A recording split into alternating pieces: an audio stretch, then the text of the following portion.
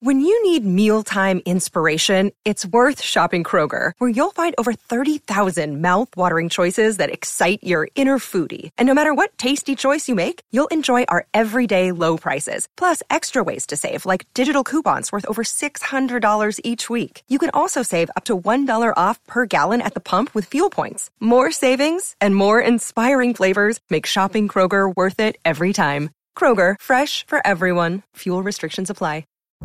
What are you doing right now? Perhaps you're in the supermarket. Maybe you're on a run or on the commute.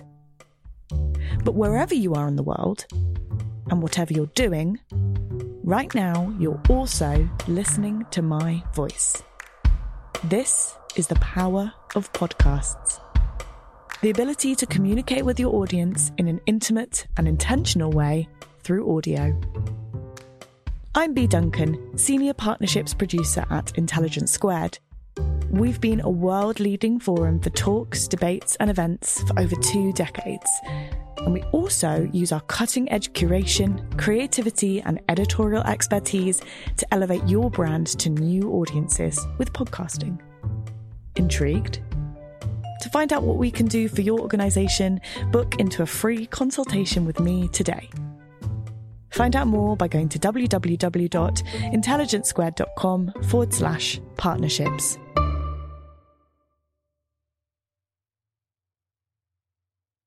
Hello, podcast listeners. I'm Connor, and welcome to this week's episode of Intelligence Squared. Today we're joined by Julian Baggini to discuss the themes of his new book, The Godless Gospel. Was Jesus a great moral teacher? And in this conversation, he spoke to Mark Mardell about how from mainstream politics to sexual morality, whether Jesus was actually a more radical figure than popular culture often depicts. It's a really fascinating conversation, and if you do enjoy it, you can find a link for Julian's book in the episode description. But before we go to this week's episode, I wanted to let you know about a new podcast we think you'll really enjoy.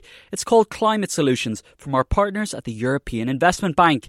What would you give up to solve the climate crisis? Well, the EIB surveyed 30,000 people in every EU country, China, the US and the UK to find out what they're ready to do to fight climate change. The team at Climate Solutions then spoke to experts about what it all means for the future of our planet. To find out more and subscribe to this podcast, visit eib.org/podcasts or subscribe in Apple Podcasts, Spotify, wherever you get your podcasts. Now, let's go to the episode. Hello and welcome to this Intelligence Squared podcast with me, Mark Mardell. I'm delighted to introduce our guest today, Julian Baggini, writer and philosopher, author of How the World Thinks and A Short History of Truth, among many, many other books. And the latest is The Godless Gospel. Was Jesus a great moral teacher? Welcome. Well, thank you, Mark. Thank you.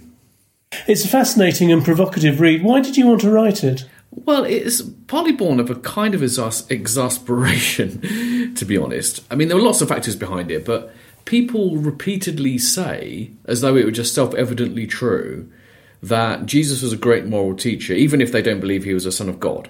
And, you know, even people like Richard Dawkins are on the record as saying this.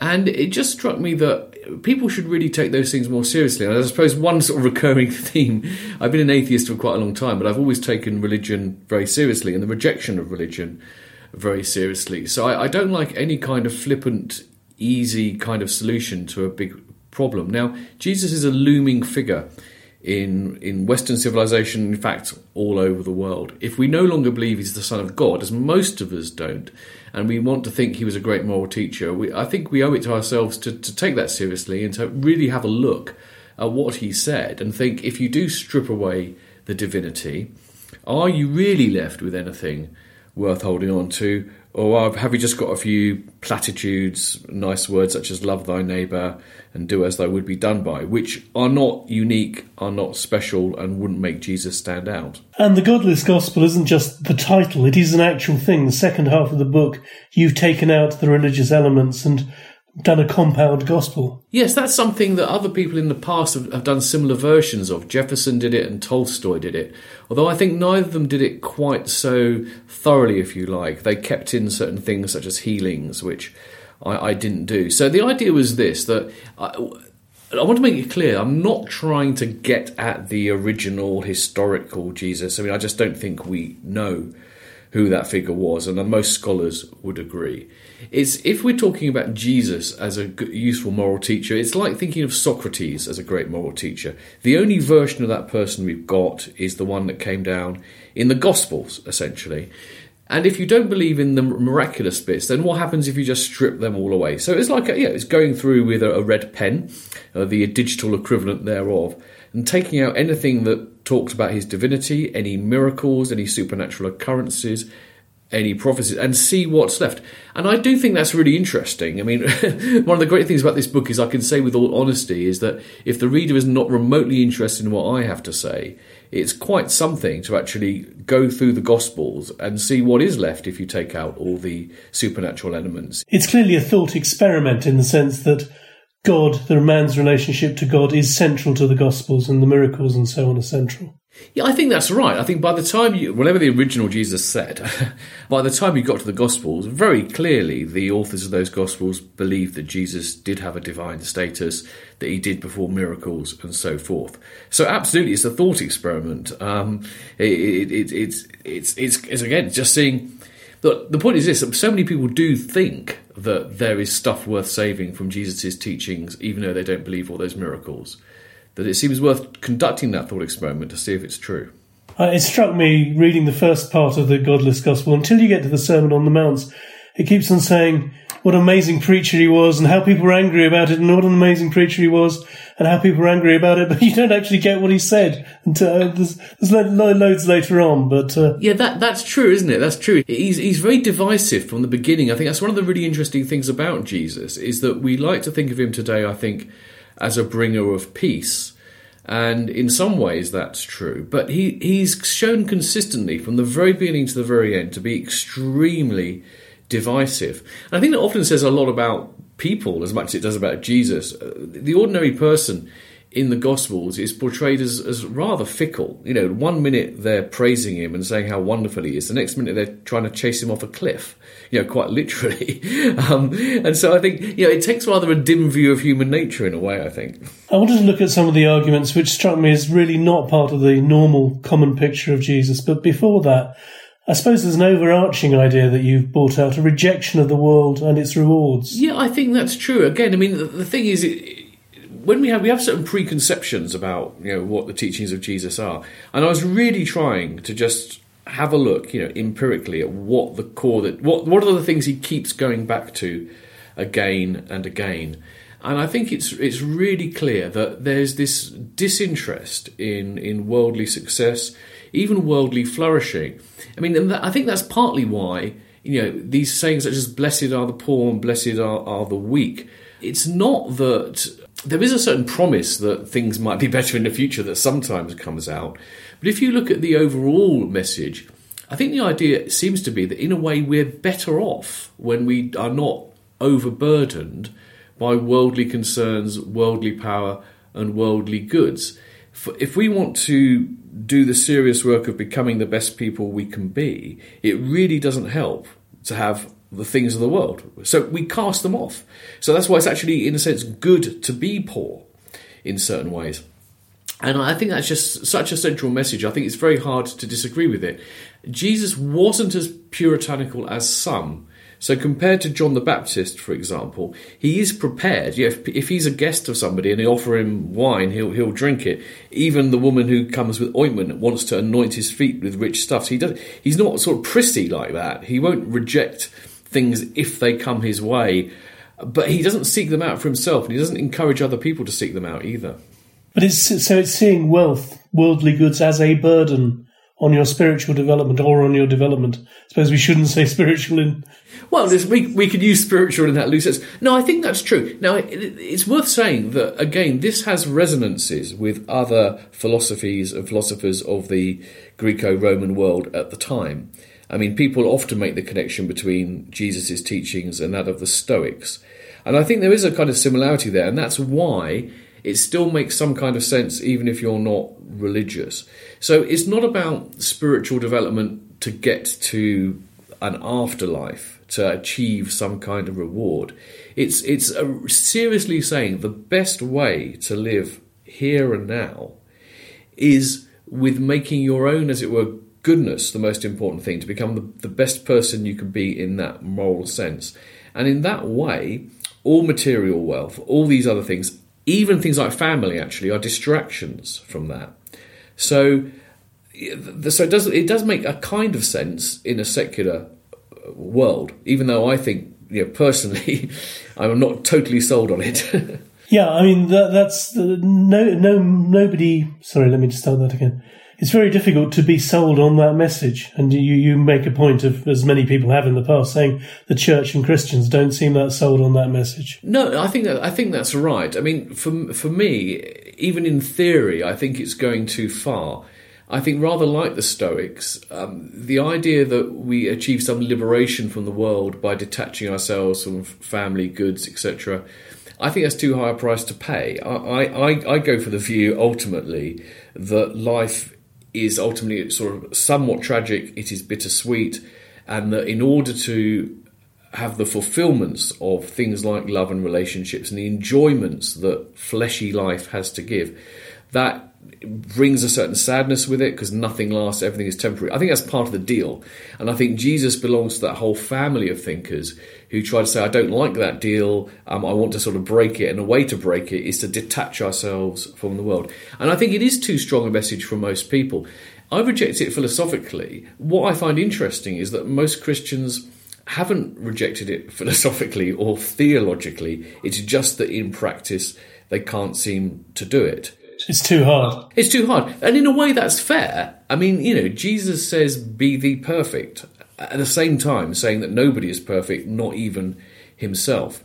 So I think that it's kind of consistent to hold as an ideal something you can never achieve, but you're constantly striving towards. And that, if people think that sounds strange, I would suggest just think about, particularly these days, sports people, sportsmen and women. If interviews them, they constantly talk about how they're striving for a perfection that they can never fully achieve. But it's that striving for perfection which enables them to achieve their best. And really, the message here is, if that's a valuable thing to do when it comes to pursuing your sporting excellence or your artistic excellence or your excellence as a broadcaster, Mark, then why isn't that also important to do for pursuing our excellence in the moral sense?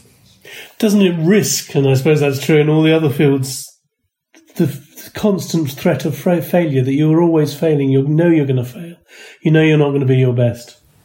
Yeah, I think that's true. And this is why, I spoke to many Christian theologians and philosophers for the book, and I think that's one of the reasons why, for believers, the secular version of the gospel message doesn't work. Because with the religious version, you have the divine, so as it were, take you that extra mile. You can't do it by yourself. You cannot fully succeed, but by God's grace, as it were, you can get there in the end, as it were. Without God's grace, we are left constantly falling short in an imperfect world, never being good enough. I don't think that's a huge problem in the sense that if you take it in the wrong way, it could lead to things like self-loathing, self-hatred, which would be wrong. But if one just accepts that we are imperfect, fallen creatures trying to do our best, if one takes that message and adds to it a kind of compassion, then I think that's good. I think it's good that people don't get complacent about their goodness and are constantly aware that they're not good enough, because we tend to do the wrong things precisely in those moments when we actually think, yeah, I'm not bad after all. And you constantly use the word striving for the good. You just mentioned doing the wrong thing. What does Jesus say the good is, and what are the wrong things? Yeah, that's interesting. I think that all moral systems or all moral beliefs have at their heart, either explicitly or implicitly, some kind of conception of the summum bonum, as they say in Latin, if you want to make it sound serious. The ultimate good, the highest good. And what is that for Jesus? Some people would say it's love, actually. Love in that sense of agape, I think, is the Old Testament word. And it's really that kind of, it's not a kind of like sentimental love or romantic love. It's not even a feeling. It's just that doing good kindness, perhaps similar to the loving kindness you get in Buddhism. It's the word that gets translated sometimes as charity, isn't it? Which is weak, but is that right? Yeah, I think so. I think perhaps the word charity, though, has perhaps become associated too much with other things. But it's a kind of a benevolence to all things. I'm not sure about that. I think that perhaps the ultimate, the good it seems to be aiming towards is a kind of, an inner transformation where you yourself become as good as you can be, the best version of yourself that you can be. That involves detachment from what it concerns. It does involve compassion and love for others. But that's kind of seems to be what it's aiming for, which is interesting because it's in a way that's a very kind of solipsistic goal. I mean, clearly if everyone were like this, we would have a good society. So you might think the objective is a good society.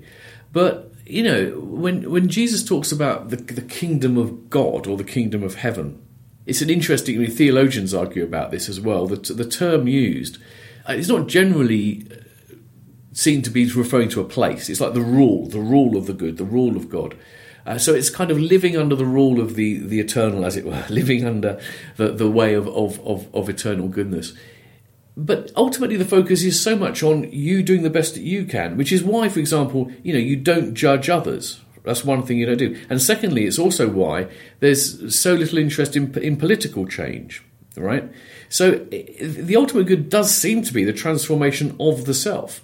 You can only that's the only thing you have control over ultimately, isn't it? Hopefully other people will do the same by being a model, by being an example. Others might follow, a good society might follow, but it really does seem to be the transformation of the self which is at the heart of it. And that's one of the things that really struck me that I hadn't thought of before. It's focused on the individual. It's not an individualistic creed, but it is focused on what you can do for yourself, about yourself. No, absolutely. And I think this is interesting too, because, I must say that the word interesting is the most overused word. I put it in virtually every sentence, unfortunately.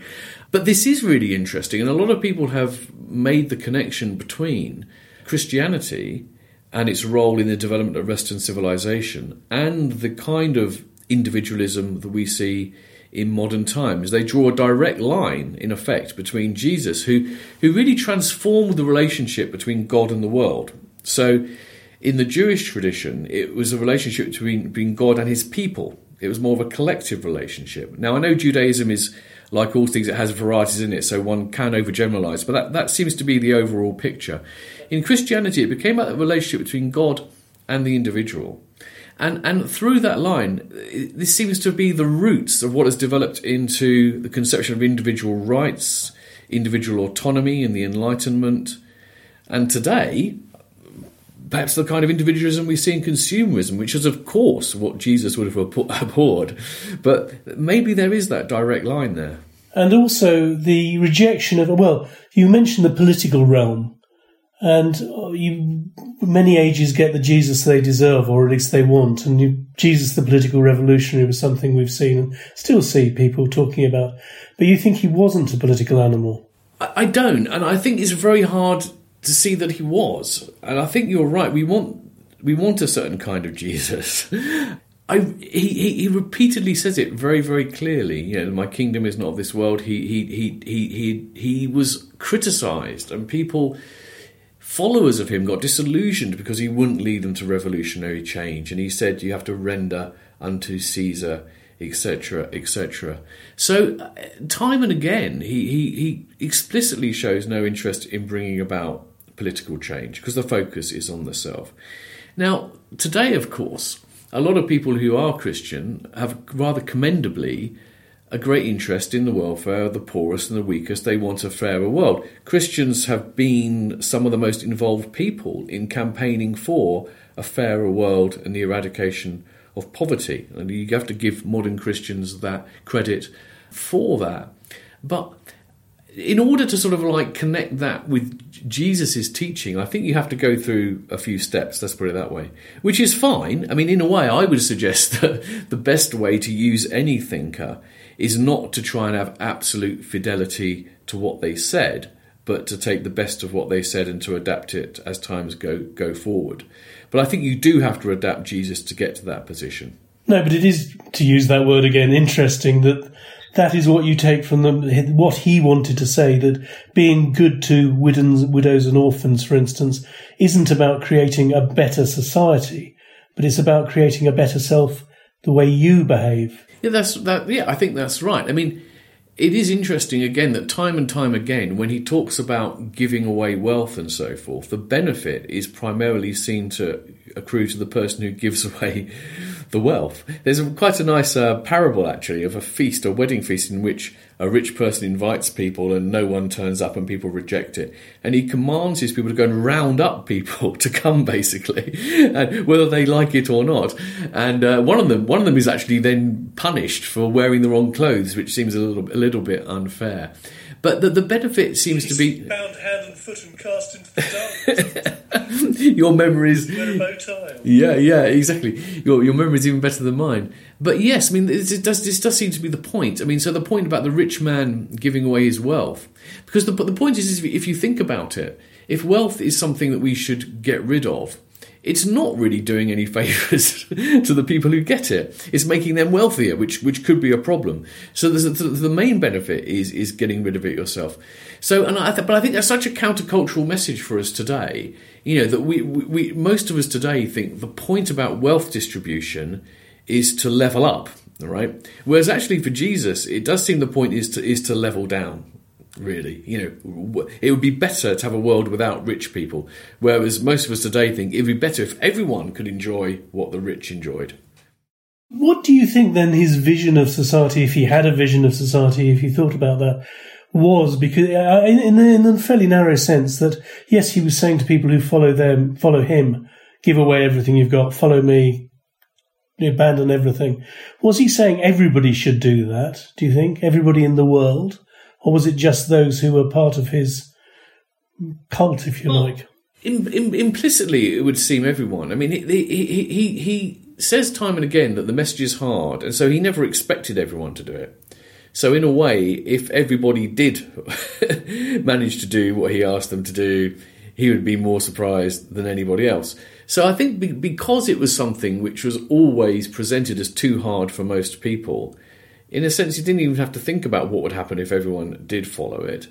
But I guess, you know, if you extrapolate from it, imagine what would a world like that be? I mean, I have to say I think it would be a fairly joyless place, actually. I think the world-renouncing aspect of it, this is what I don't like. It would be a world without joy, but it would be a world in which people, there would be no competition, there wouldn't be any striving, people would be at peace with themselves.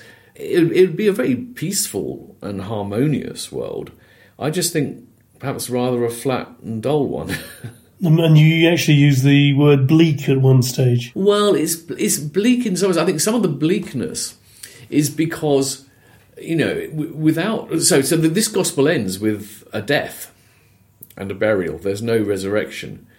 And I think that this is true. I think that a wholly secular worldview always has a certain bleakness. Now, I'd call myself a humanist, atheist humanist, and I utterly reject the idea that life can't have meaning, purpose, and joy without God. It can.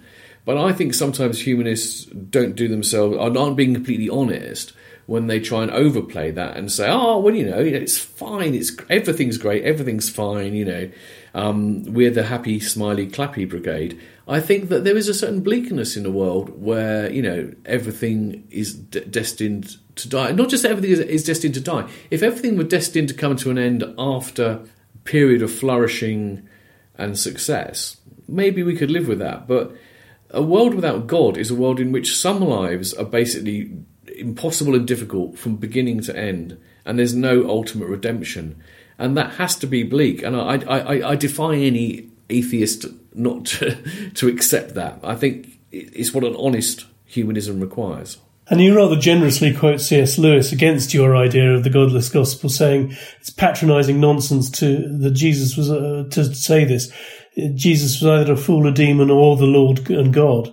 And I suppose he's sort of backing up what you've just said, that it's bleak without God. Yeah, well, I think the Lewis quote is often trotted out, particularly by sort of Christian evangelists, as to say you have no choice. You've got to take one of these things. You don't have. It's true. You don't have a choice if you think that Jesus was as portrayed in the Gospels. But of course, I don't see why anybody who didn't have a remarkable faith would think that. Even most Christians who are thoughtful and study the Gospel acknowledge the fact that you get a different character in each of the Gospels. The Gospels were written many years after Jesus' death, and it's still astonishing how many times you meet a Christian who claims they were written by eyewitnesses, as though this is simply not true. And almost all serious biblical scholars accept that this isn't true. So if you were to believe, against all the evidence, I think, that the Gospels accurately portrayed what Jesus said, then that's true. You'd have to say the guy was a nutter, or he was what he said, he was the Son of God. But I'm not really interested in that question, in the sense that I've no idea whether this is accurate portrayal of Jesus or not. Okay, we do have a choice to take this character, and I think we should treat him as a kind of a character, based on a true story, maybe, but, very, very loosely, and ask ourselves, is it possible that this person could have been talking sense without believing he was a Son of God? And even in the Gospels, if you take away the miracles and the resurrection, a lot of Jesus' words about himself are somewhat cryptic. It's not entirely clear what he means by saying he says Son of Man a lot of the time rather than Son of God anyway. What does it even mean to be the Son of God? I think we've come to assume that means he has a unique relationship to the Godhead. But I think in the earlier Christianity, there's quite a lot of evidence that all this sort of fanciful theology came rather later, and that earlier on it's more than possible he saw himself as divinely inspired, for sure. He saw himself as the Son of God from that way, but he didn't see himself especially in any other way.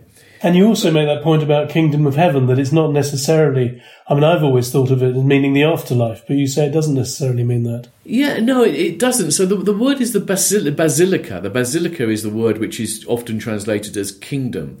And I think a lot of scholars say it's better translated as something like the reign of heaven and the reign of God. And that's not necessarily an afterlife. And again, if you look at, unless you assume the kingdom of heaven means an afterlife, and it's very difficult to read the Gospels fresh. We come to them with our assumptions.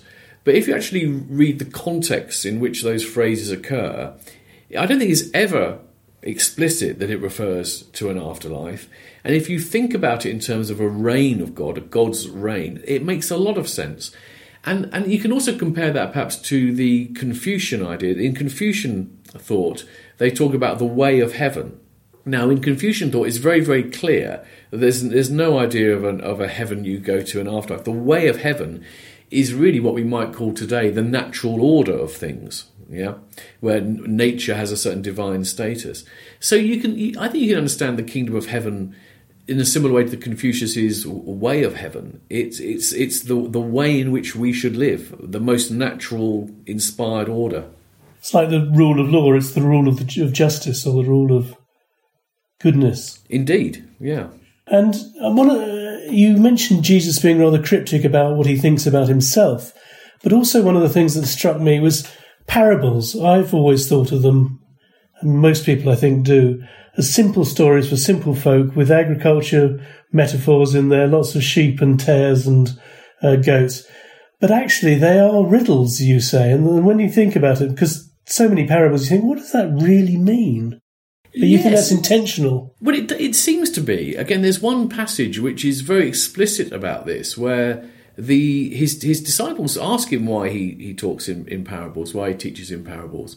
And he says effectively it's because, not everyone can understand these things. So I'll tell you, between you and me, what these things mean to make their meaning clear. But, they seem to be designed to be cryptic. Now, again, I think that makes perfect sense. In 20th century, 21st century moral philosophy, and in most things, we think the purpose of explaining anything is to be clear and explicit, state your premises, state your arguments, define your terms. We have a sort of rather, logical, matter-of-fact way of approaching things. But again, in lots of traditions, historically, and still in other parts of the world today, the main point about moral teaching isn't to, as it were, teach you true things which you can repeat back and pass a test with. It's to build your moral character. So it's a practical instruction. And with practical instruction, it's very important that the disciple, as it were, or the apprentice, has to sort of learn the skills for themselves. So really, it's very appropriate that if you're trying to teach people about how to live, that you don't just say, do this, do that, that you actually give them things to think about. So it's a puzzle, which working out the puzzle is part of the solution. Yeah, it's working out the puzzle, and it shows you've got it because you can work it out for yourself. And because I mentioned Confucius recently, he's on my mind again. And Confucius says, again, something rather striking, where he says, if I teach my student, as it were, one corner of the square and they can't see the other three for themselves, then they're not ready to learn the lesson. Okay, so it's a nice little metaphor. The idea is that, you know, it's only when you can complete the picture for yourself that you've really understood it. If you need your teacher to spell out every single element, you're not yet sufficiently advanced. In the same way for the parables, you know, you've got to draw out the moral of the story for yourself. If you can't do that, you haven't got it. If you have, well, you're beginning to get there. And I suppose you can see parallels as well with the Zen, what's the word, koan, is koan, it? Yeah. One hand clapping. What on earth does that mean? You've got to think about it. Yeah, I mean, the Zen koans, I think they've got a slightly different purpose, in the sense that one of the purposes of those koans is to try to get you to see the limitations of language and logical thought. So it's trying to kind of remind you that words can be traps. Right, that's interesting. And yet another interesting thing. Yeah, he doesn't like rules, though, does he? This part of working it out for yourself is that rules and regulations and the law are not something he adheres to that much, or is that bothered about, or is that right? No, I think that's right. And again, he's in a long tradition. So both Aristotle. Virtue ethics is the name given to his kind of system. Again, a lot of similarities with Confucius. And the idea in virtue ethics is that, you know, rules and principles are all very well, but the problem with rules is this, that if you're kind of a good person, you don't need rules to follow. Okay, so if you're a good person, the reason you don't murder your neighbour is not because there's a rule saying do not murder your neighbour, it's that you're a good person. Murdering neighbours is not what you do. On the other hand, if you're a bad person, rules don't stop you. So if you're a bad person, the fact that you know you're not supposed to murder might be strong. You're not supposed to pilfer your neighbour's deliveries when they're left on the doorstep when they're out. Then knowing that the rule isn't you shouldn't do that isn't going to stop you either. So actually, as a matter of fact, rules, if you think about it, are fairly useless. In a way, what rules really are generalisations. They're kind of like things that tell us what are generally true or false, things that are generally good or bad. But what makes a person good or bad is really about their own character. And so Jesus, in this kind of way of thinking, was very much against people who ended up mistaking laws and rules with what their true purpose was. So the purpose of rules and laws is never to follow them for their own sake. It's that they're pointers to things that are important and pointers to things that are valuable. So, for example, working on the Sabbath was something that he got into trouble for a few times. A couple of times he or his apostles did things, very little things, on the Sabbath, and the law said you're not supposed to work. And, you know, his point really was this. The point about not working on the Sabbath was to point us to the importance of rest and making a day special. It wasn't that there should be some absolute prohibition. And what he tended to find was that when rules themselves become too important, then what happens is people fail to notice what the rules are really for, so they take their eye off the ball. And also it just empowers a whole class of like clerics and lawyers. The term lawyer turns up in the Bible a lot, but it really means a kind of a theological legal scholar, not a solicitor in our current sense. It leads to these sort of authorities and people to basically wield their power over other people.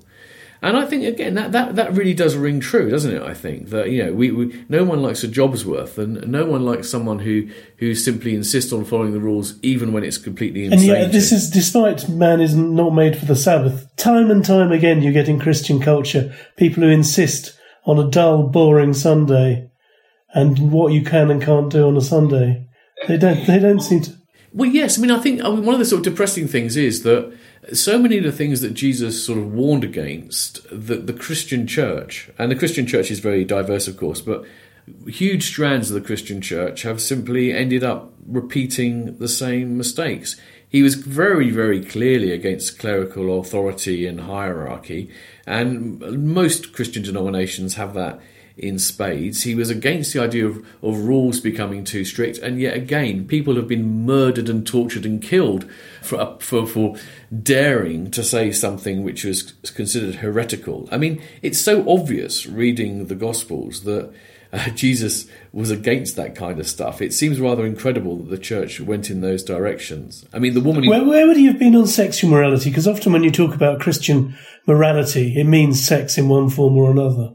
Yes, again, interesting for the upteenth time, because I don't think he really wouldn't please anyone on this score. I mean, some people like to think that Jesus talked about love and showing and therefore had no interest at all in these matters, but he is very explicit. Adultery is a sin, adultery is wrong, and not only that, but even having the thought is you've already done wrong. So he's actually very, very strict on adultery. But having said that, he says very little about sexual morality. He says nothing at all about homosexuality whatsoever, so you really can't extrapolate anything about that. But the key thing is, he certainly doesn't seem to think it's as important as a lot of Christians have come to see it as. I mean, first of all, because he doesn't talk a lot about it. But the one time when an adulterer is brought before him, and remember, he has explicitly said adultery is wrong, and they want to stone her. He says to them, "He who is without sin cast the first stone." So they of course walk away because no one can claim to be without sin. Now he does say to the woman, very interesting exchange. He says, "Who has condemned you?" And she says, "Nobody," which is interesting again because she has been condemned in the sense that people wanted to stone her, but she hasn't actually been formally charged or whatever. And he says, "Neither do I condemn thee. Go away and sin no more." So clearly he thinks she sinned, but he refuses to condemn her. And this whole thread of not judging other people. And there's an interesting, very visual, filmic almost moment at the beginning of that, which I'd forgotten until I read it in the book, that he sort of, when they first ask him, he sort of goes, and writes in the sand with his finger and doesn't answer. I mean, it sort of captures something of a real character there, doesn't it? Yeah, I think that's true. He just sort of scribbles in the sand, sort of draws in the sand. He's often quite silent, actually. He doesn't sort of rush to speak, which is interesting in itself.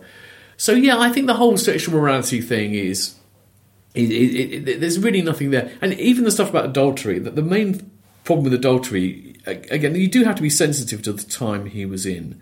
And the thing is, if the welfare, particularly of women and children, depended upon a stable family structure, right?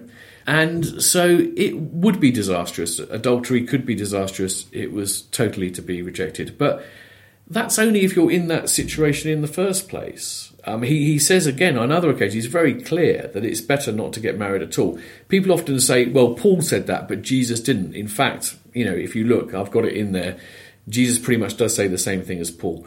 To become a eunuch, as he put it, is beyond most people. But if you can't do that, then marry. So he really thinks it's best not to marry at all. If you do, and you're in that situation, the commitment has to be really, really strong.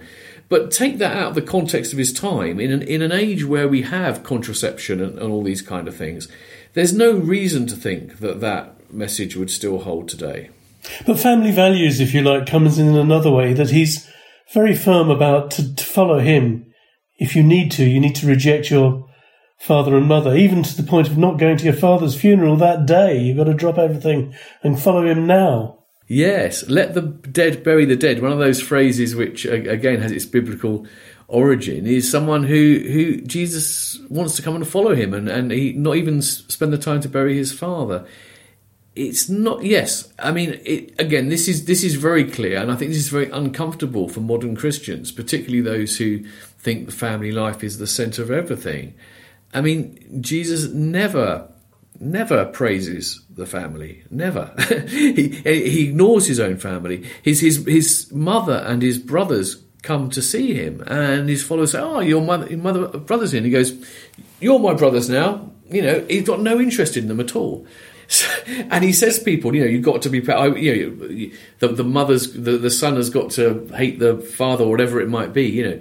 He's very explicit about the division in families. So there's simply no place to put this family on a pedestal. Now, again, some of the Christians I spoke to wanted to tone this down a bit.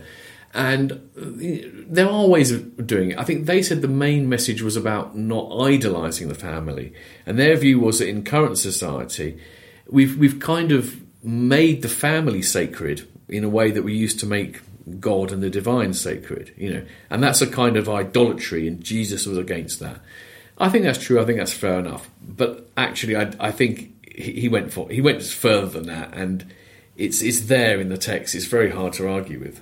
In all your time thinking about this and writing about it, did you come to respect Jesus as a teacher, or as a person indeed, more or less? Well, yeah, more so. I mean, I was a bit worried when I had the idea for the project. I was a bit worried that what we would end up with would be too thin, and I don't like sort of doing this kind of debunking stuff and just saying Jesus was a useless moral teacher. But I think he was a rich and interesting figure. I don't think he's an attractive one, actually. He's very austere. He's very stern, and in some ways he has humility, but in other ways he really doesn't. He does think that he is the centre of a cult that people should follow, and he doesn't judge people as individuals, but he certainly judges society as a class and people in it very, very harshly. But I think there's something important about having a figure like that in our popular imagination. I see it as a kind of a counterweight, and I think that's a really important thing. So one thing you would have to say is that, do you find a complete moral philosophy in the teachings of Jesus? Then the answer, I think, is no. But interestingly to me, that's also the answer given to me by most of the Christians I spoke to. Jesus takes a certain moral framework for granted, the background he comes from.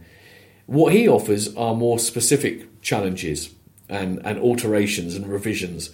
And I think as that challenge, he's still very important, because I don't want to go as far as he goes in terms of rejecting the world and all these kind of things. But in a world in which material values have too strong a place, in which the cultivation of our own virtue is not at the top of people's self-development goals, it's other things like becoming more attractive, more popular, and loving themselves more.